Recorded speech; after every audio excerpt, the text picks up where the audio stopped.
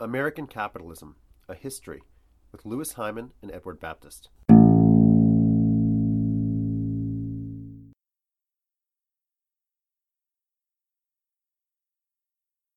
Although today we all work for wages, that is, somebody pays us in cash, this was a profoundly unnatural set of relationships in the early 19th century in America. As we've said before, most of the economy until 1800 was still barter-based in the sense of transactions between people based predominantly on credit and debt. Remember those squirrel scalps? This kind of economy was not really about wage work.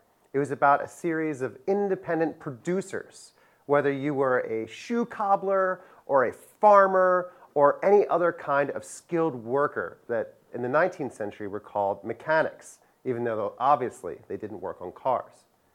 This kind of economy, this economy based on producers, or what today we might see as small businesses, was not the same as wage work. In wage work, like you had in the first factories, you were paid. You were paid in cash. You didn't actually own your own tools. You didn't actually decide how you were going to work. You worked for somebody else. And though this is the normal state of affairs today in our economy, it was profoundly novel within the early 19th century. Today we might want a really high salary or just at least a high wage per hour. But in the 19th century, being paid by somebody else rather than selling them the product of your labor was seen as a dependent relationship rather than independent. People marked themselves more by what they did than what they could buy with their wages.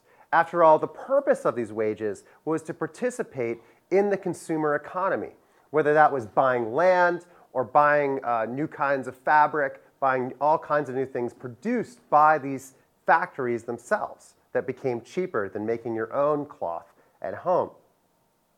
This kind of dependence undermined a lot of what people valued about themselves as part of independent, democratic Americans. The very notion of the wage was, in some sense, antithetical to that of virtuous, independent citizens. You can see it even in the political process. All those requirements of land ownership in order to vote were really about the idea that if you didn't own land, if you weren't an independent farmer or in some sense producer, then somebody else, your boss, could tell you how to vote. For more information, go to edX.org and look for American Capitalism, A History, with Louis Hyman and Edward Baptist. Or go to facebook.com/American Capitalism MOOC. This podcast has been brought to you by Cornell X from Cornell University.